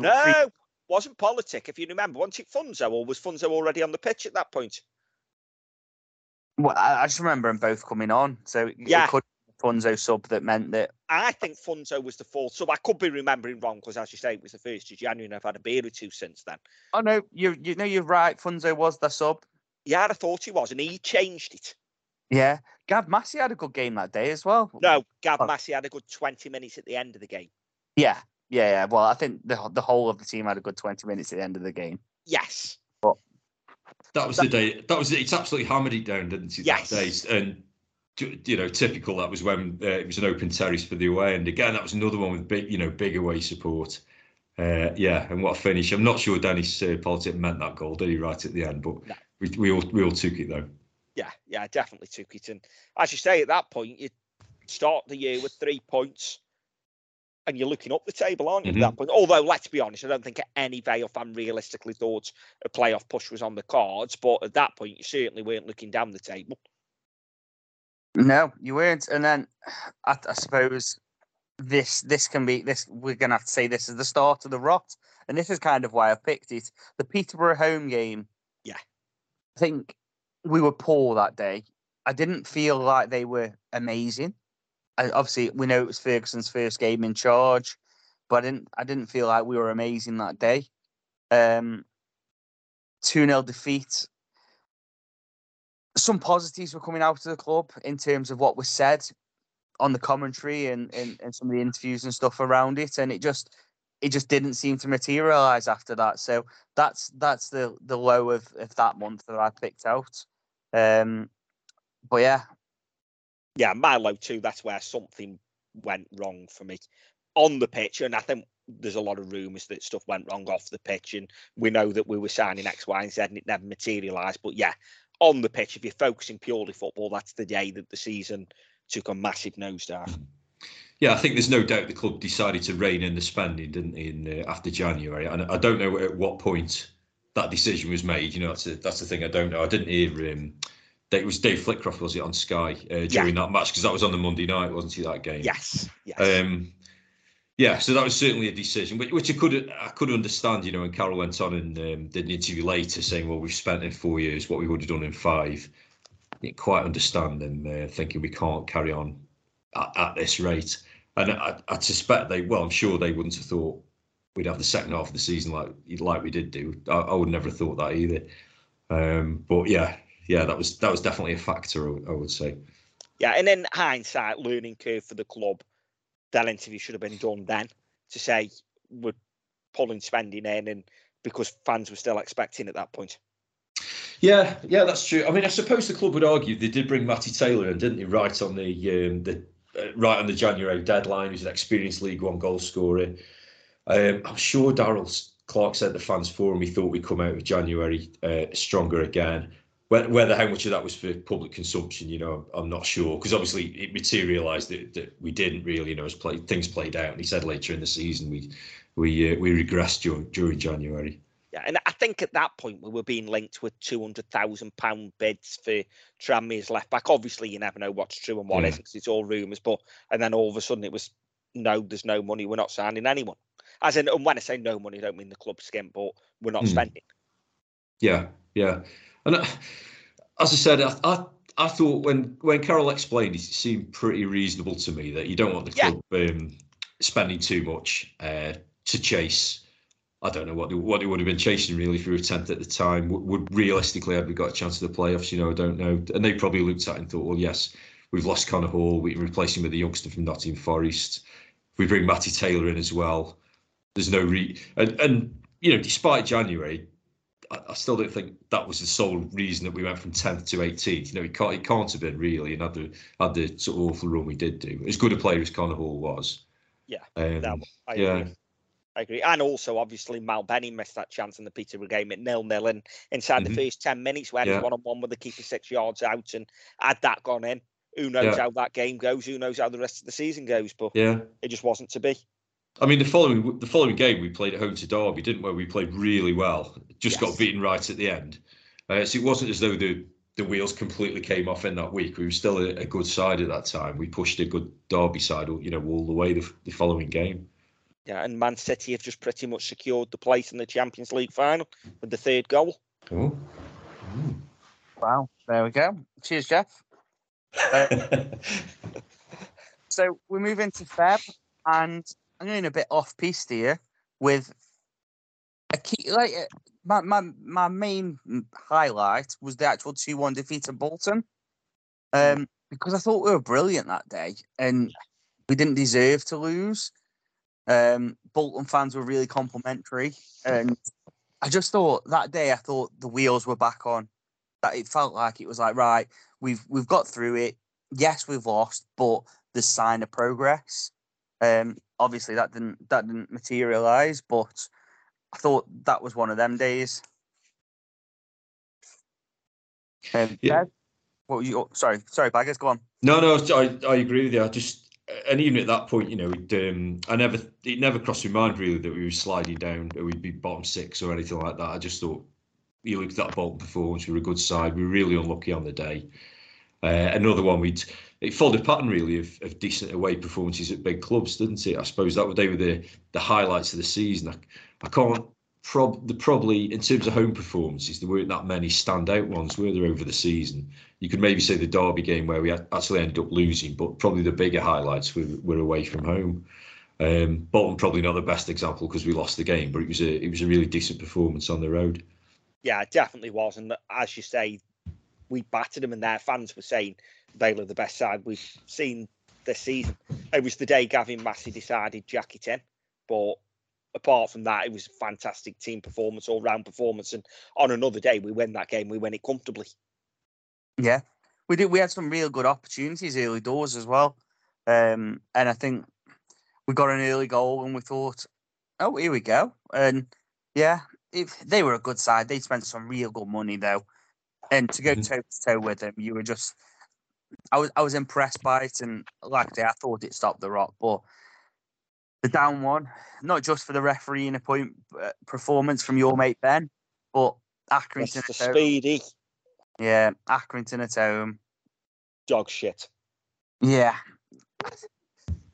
We were terrible that day, and Accrington were worse, and we still couldn't find a way past them. Yeah, and again, really, we won the game 2-1, but the referee makes a massive howler to disallow a goal, which has never been a disallowed goal ever in the rules of football. Disallowed the goal, gave us a penalty instead, which, yeah, okay, you can argue we should have scored it. When the goal is 6'7" and guesses the right way, he's got a good chance of saving it. And it wasn't a bad penalty from Butterworth. But yeah, referee Mr. Speed, he decided he wanted to be friends with John Coleman, who'll be very lucky if they play us next season, because it means they've drawn us in the cup. Glad he's gone down. Yeah, had we won that game, I don't think there would have been any talk of us being in relegation trouble or anything like that. We just needed a win from somewhere, didn't we? And we should have got it on that day. Yeah, it was just as you said, it was a howler by the ref. Just no point saying any more about it. He just got it wrong, didn't he? Their keeper, I know you mentioned Connor Ripley, haven't you, at Morecambe before, but I thought their keeper was really good. Was it Jensen who was on loan? Or Jensen, sorry, but he was excellent. One of the players that. Because I think he was on loan as well, wasn't he? So, yeah, really good performance. On loan from Burnley, I think he was. I think so, yeah. He was on loan from Burnley because we were convinced he was the Beast's relation. Yeah, and the Beast's relation's actually at Everton. Yeah. Okay. Yeah. Yeah, but yeah, I thought their keeper really impressive, and obviously Accrington had come be a bit of a bogey side for the rest of the season, wouldn't they, when we went there later on? But yeah, into March and Portsmouth away. Obviously, 2-0 up, drawing 2-2. You'd usually walk away a bit downhearted, but they were in good form, and overall, it was a decent result. Good away day. Baggers, from your view, obviously, what's your thoughts of Portsmouth as a ground? Because we were a bit surprised by it, weren't we, Bez, from the away end? I thought the atmosphere was brilliant. We took a big away following, didn't we, on the stand behind the goal. I don't know what the facilities were like in the away end. They were pretty good in the main stand where I was. And the other thing I noticed was before the kickoff, the sort of song they were all playing. I won't guess it what it was. Everybody chanting and clapping along with that. I thought that made a real good atmosphere. But the Vale fans more than held their own. As did the team. Thought we played really well for a spell, didn't we? We just couldn't quite keep it going. But I just thought, well, no disgrace really up against a decent side away from home. But there were, there were positive signs in the game. Yeah, another one for me where the ref had got either own win or draw on his coupon. Gave them 2 penalties. Second one was, first one very, very soft. Gave us nothing all day, that referee, as I remember, and he's laughing and joking with Colby Bishop from the first whistle to the last, and very, very standoffish with Vale players, which I've got no problems with refs chatting and having a laugh and joke with players as long as you do it both sides and show impartiality. He didn't. He was diabolical. But our performance, I thought, was very good. As you say, Johnny, proper ground for me. I love grounds like that. The facilities weren't great by any stretch. In fact, they were poor. But I love proper old-fashioned grounds like that. And the Vale fans were fantastic that day, as you say, Baggers. Yeah. And then the negative was the 3-2 home defeat against Burton. And I just can hear the dossers on the dossers. Yeah, it was a bad day, that was, wasn't it? Like, they were terrible. We managed to be worse. Like, we were bullied by Dale Taylor, who's a kid. And yeah, everything they hit just seemed to nestle in the back of the net, didn't it? Yeah. Yeah, you're right. Sorry, yeah, I was just going to say that was the start of it came in a spell, didn't we, when we played teams just below us maybe and just didn't perform, did it? And I just wonder if that was one of those games that ended up maybe costing Darryl his job. And I will come on to the next month and the Accrington and Cambridge games in a minute. But it was just, yeah, defeats to teams around us. And that was at the point then you started to think, well, maybe we might be in trouble. Yeah, and it was. And as you say, we just weren't up for it that day. Burton deservedly got the win and they weren't very good. I know, Johnny, you said Dale Taylor kid and bullied as he did. I really liked the look at him that day. I thought he was one hell of a player. Oh, yeah. One keep your eye out for.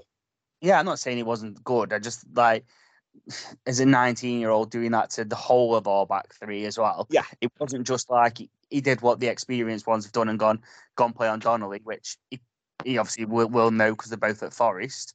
But he went and stood toe-to-toe with Smithy and bullied Smithy.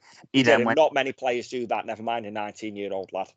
No, exactly. And then he went over to Forrester as well and did the same thing. He wasn't shy.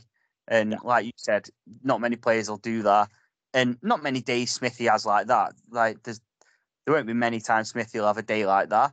And everyone's allowed an off day, aren't they? Yeah. When you're as consistent as Nathan Smith. So the problem is we had 11 players having off days that day, as I remember. There might have been one or two that were okay. I can't fully remember. But you can, on a game, you're going to have one or two players that aren't at it properly. You can't carry 11 players not at it properly, even against the poor side. Yeah, and that's the big thing, isn't it? And then we move on to, I've combined the last 2 months because, again, we only played one in May. Highlight, another defeat, but Ipswich away. That felt like the turning point in terms of survival. Yes, we lost 2-1, but we played really well. And James Plant. I was reading my notes then. James Plant, what a performance in centre midfielder from somebody that's a winger. Mike, did you get an explanation of why he played centre mid that day? I think there weren't many options, were there, if I remember right? Did we have only one senior midfielder available? Something like, because of injuries and suspensions. Funzo Ojo was suspended, wasn't he? We got injuries. I suppose he could have played Tommy McDermott, but because he was on the bench that day. But I think it was just, that's no disrespect to James Plant. We didn't have anybody else who could have played centre midfield. Obviously, Andy Crosby must have known that James Plant could do a job there because he was just fantastic on the day. Worthy man of the match, regardless of the fact he was 17 or 18. He was just brilliant. And I'm pretty sure he hadn't played in that position before. I'm sure Andy Crosby said that after. So to turn in a performance like that, just fantastic. I agree with you. I think Petty said failed a fitness test that day. That's it. Ankle. Yeah, that's it. Bad ankle once he fitness test, so it was Conlon and another. Yeah. And Plant stepped in. And here's one for you, Mike. You'll hear us on the podcast having discussions, and you've heard me say I'd have no problem with Planty being in the first 11 next season, week in, week out. Johnny and Steve, I think, on the pod thought it was a bit too soon for him. Is he good enough to be in the first 11 week in, week out? Can you put him in that side every week? I think that's real. I'm set on the fence a bit. It's really hard to judge. On the space of 3 games. I think what we can say, he's got amazing potential, and at some point he will be in that first team.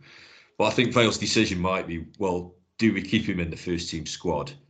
And if he ends up on the bench most weeks, is he better off going on loan and playing regular football? But I don't know. I don't know what call they'll make. I suppose they'll see how he does in training, in the summer. Because it'd be a shame if he isn't playing regularly somewhere, if you see what I mean, just because you would want to hinder his development. No, I agree with that. But for me, he's in that first 11 week in, week out. Obviously, it depends on pre-season, how he comes back. Yeah.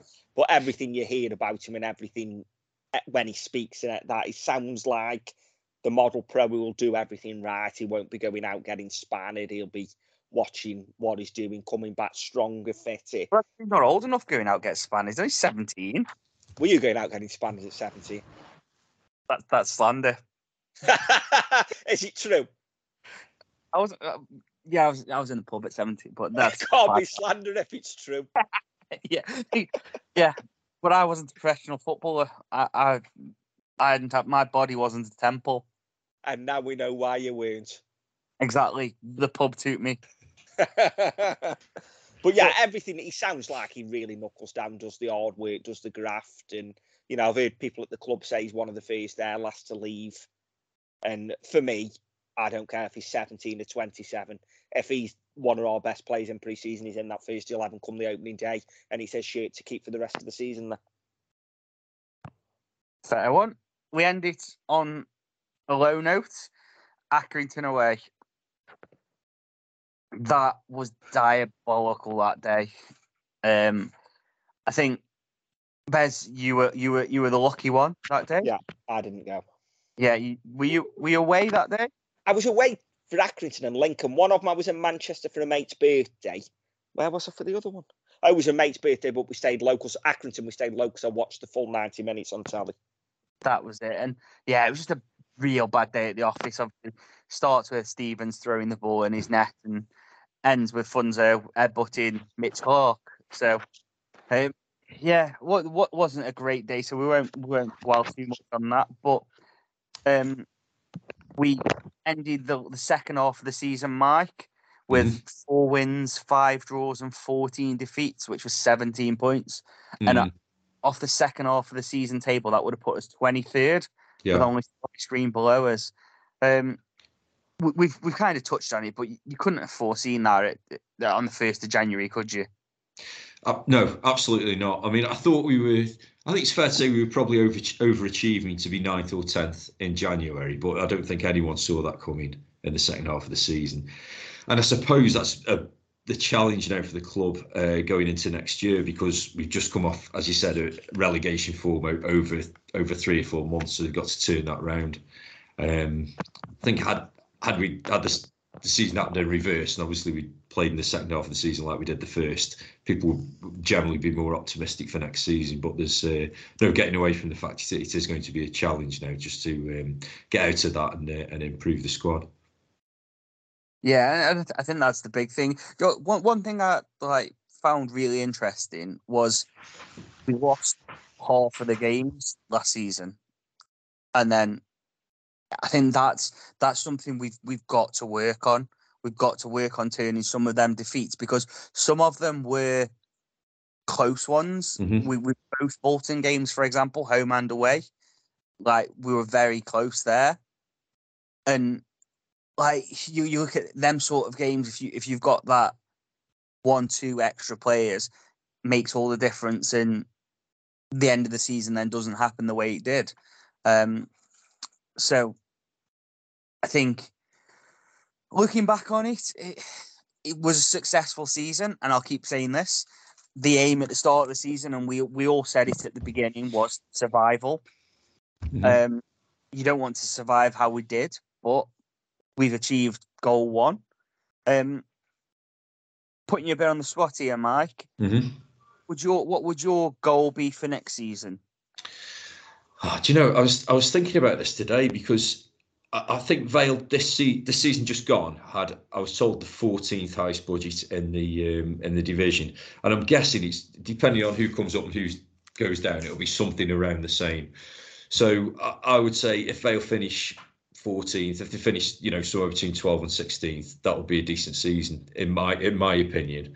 If you have a bit of a cup run as well, then that would be okay. But it'd be interesting to hear your 2 views. If that is how it pans out, how would supporters regard that? Would that be seen as okay? Would Andy Crosby be given the time to say, yeah, that's a decent season, carry on next year? Would people generally be happy with that, do you think?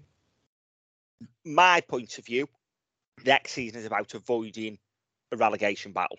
So being comfortable by the start of April, we're not going into games thinking, God, we're getting scraped. And yeah, for me, 16th to 12th would be a good season next year. I'm with you on that. Yeah, and I think that's what I said to you, wasn't it? By the 1st of April, I won't be able to throw the next Tommy McDermott in there, the next Planty in there, to see actually what they can do in league games, which may actually mean something to the opposition as well. And just us be relaxed. And obviously that might mean that instead of finishing 14th, we finish 16th, because we've played a couple of young lads and tried a bit here and there, but don't think that means as much in our terms, monetary wise, as it does in the Premier League, say. So that I think success would be, yes, 12th to 16th. How you do it sometimes defines it. I think people would have been happy with staying up this season. How we did it is what's probably worried the majority of people. So yeah, kind of. I remember Shrewsbury's run earlier this season. Didn't they win 7 in a row and then lose 7 on the bounce or something like that? You don't really want to be doing that either, do you? So no. I think it's about progress now. Some big signings coming, hopefully. and then we see what sort of team that Andy Crosby builds. So there we go. Going to get Bez in bed before 10 o'clock. He's turning everything off now. He's been putting kettle on when Mike was talking. Just he cares that much about saying Mike. I thought it was just because we mentioned Accrington away. Bez disappeared straight away. Yeah, couldn't stand to relive it. I couldn't. But yeah, there we go. So some final thoughts on the 2022-23 season. Bez, go first. Mission accomplished, as you said. Didn't do it the way we wanted to. First half of the season, spectacular. And I will use the word spectacular. Second half of the season, dog shit. But at the end of the day, as you say, the aim was to stay up. We did it in the end by probably the skin of his teeth. And we did it down to others being worse than us, rather than us being good enough to stay up in that second half. And we played the second half like the first half. You said we were on 32 points halfway stage, did you? Yeah. So 64 points, where would that have put us? I don't think it's put us playoffs, but it would have been comfortable, wouldn't it? It would have put us 64 points, would have put us 10th. 10th, yeah, which would have been way overachieving, wouldn't it? Let's be honest. So in the end, job done, season's over. It's another season of League One football. Andy Crosby's Black and White Army. Yeah, and then Mike, your sign off, not just for the 2022-23 season, but Port Vale for the time being, because when we draw Wolves in the third round next season, it'll be like coming back to see the ex-girlfriend that you never. I'd love that cup draw. That'd be absolutely brilliant. Yeah. On the season, just as Bez said, mission accomplished. Frustrations that I don't think recruitment was it was nowhere near as good as it had been the previous 12 months. So I hope that gets back to what it was 2 years ago, to give Andy Crosby a real chance. I'm pleased he's got the job. And yeah, looking forward to seeing what he can do.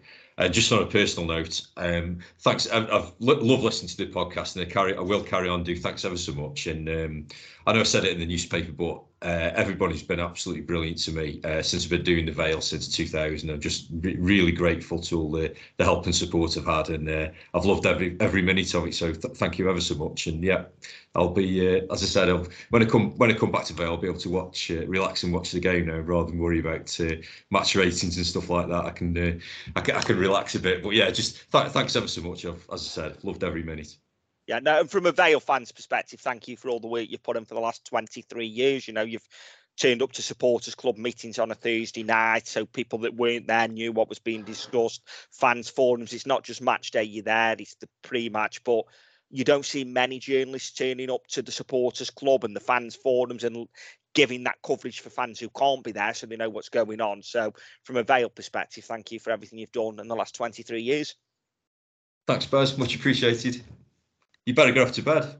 I know, Well, you've got 7 minutes. Rattle off the sponsor list. Go. Johnny's Bar, get yourselves down there. I'll be working Friday night. No, I won't. Friday night. Are you working Friday night? No, I'm not. Although I might put myself down for the shift, save game paralysis, escape room, and shitting myself with Tom. But yeah, Saturday night, Sunday, I'll be down there. So get yourselves down. Johnny's Bar, St John Squares, Burslem. Home Shoes Carpet. If you need a carpet, give Amos a call. Tell him Bez has sent you, and he'll give you a big 0% discount.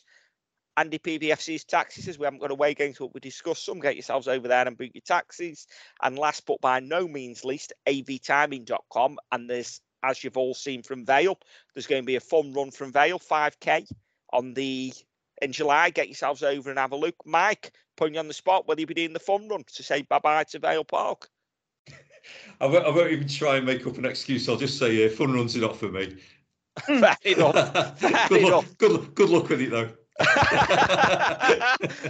Fair enough. But yeah, I think that's everyone, Johnny.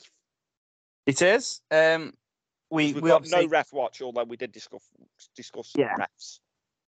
We will be back over the next couple of weeks, just with a couple of specials. We're going to tease them. No, but I'm going to announce the first one. Go on. And we'll tease them for the rest. So we've got current Port Vale player Will Forrester lined up for the first one, and then we're just in contact with a couple of ex-players and another current player as well, just to secure them. So our season doesn't end, but we're going to wrap it up quite early, so and release them over the next couple of weeks whilst there's minimal news coming. So thanks again for everyone. I hope Will Forrester goes to bed as early as Smithy. Oh, well, we'll see. He's off, so he hasn't got to work the next day. So True. So who knows? But yeah, that's again. Thank you, Mike. Thank you, Bez, for staying up. I know that it's difficult at your age. It is when I'm helping out at Johnny's at the moment. So I'm doing 7-day weeks. And I know for some people listening, they'll do it every week, but I don't. Oh, Middlesbrough just hit the ball in the 96th minute. They're still 1-0 down. They have, and they were offside anyway. So I was offside anyway, yeah.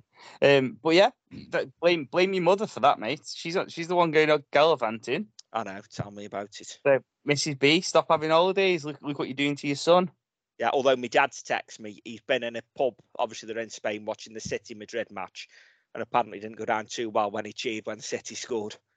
Yeah, that's probably not the best thing to do, is it?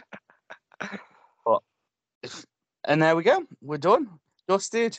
So, as normal, everyone, thank you for listening. Have an ale and up the Vale. The TalkSport Fan Network is proudly teaming up with Free for Mental Health Awareness Week this year. As football fans, we often pride ourselves on knowing everything, from which substitution can turn the game around to the quickest route home to beat the crowds. However, when it comes to discussing feelings with our friends, we might not always feel as confident. That's why we're here to equip you with the right tools so you can reach out to those who can help. If your mates are struggling, let them know that the Samaritans are free to call on 116 123. That's 116 123. They are there to listen without judgment or pressure, 24/7, 365 days of the year. Let's all take a moment to talk more than football. So it's full time from the pod, and we've just lost again. And now it's time for a treat. What are you looking for, Bez? Well, I'm looking at who's cost us today. Was it the ref? Was it the players? But whoever it was, cheer yourselves up. Get yourselves to McDonald's. Get yourself a Big Mac tonight and enjoy it through the app. Johnny? Yeah, there we go. So order McDelivery on the app. It's at participating restaurants, 18 plus. Serving times, delivery fee and terms apply. See mcdonalds.com for more details. And don't forget, have an ale and up the Vale. This podcast is proud to be part of the TalkSport Fan Network. TalkSport. Powered by fans.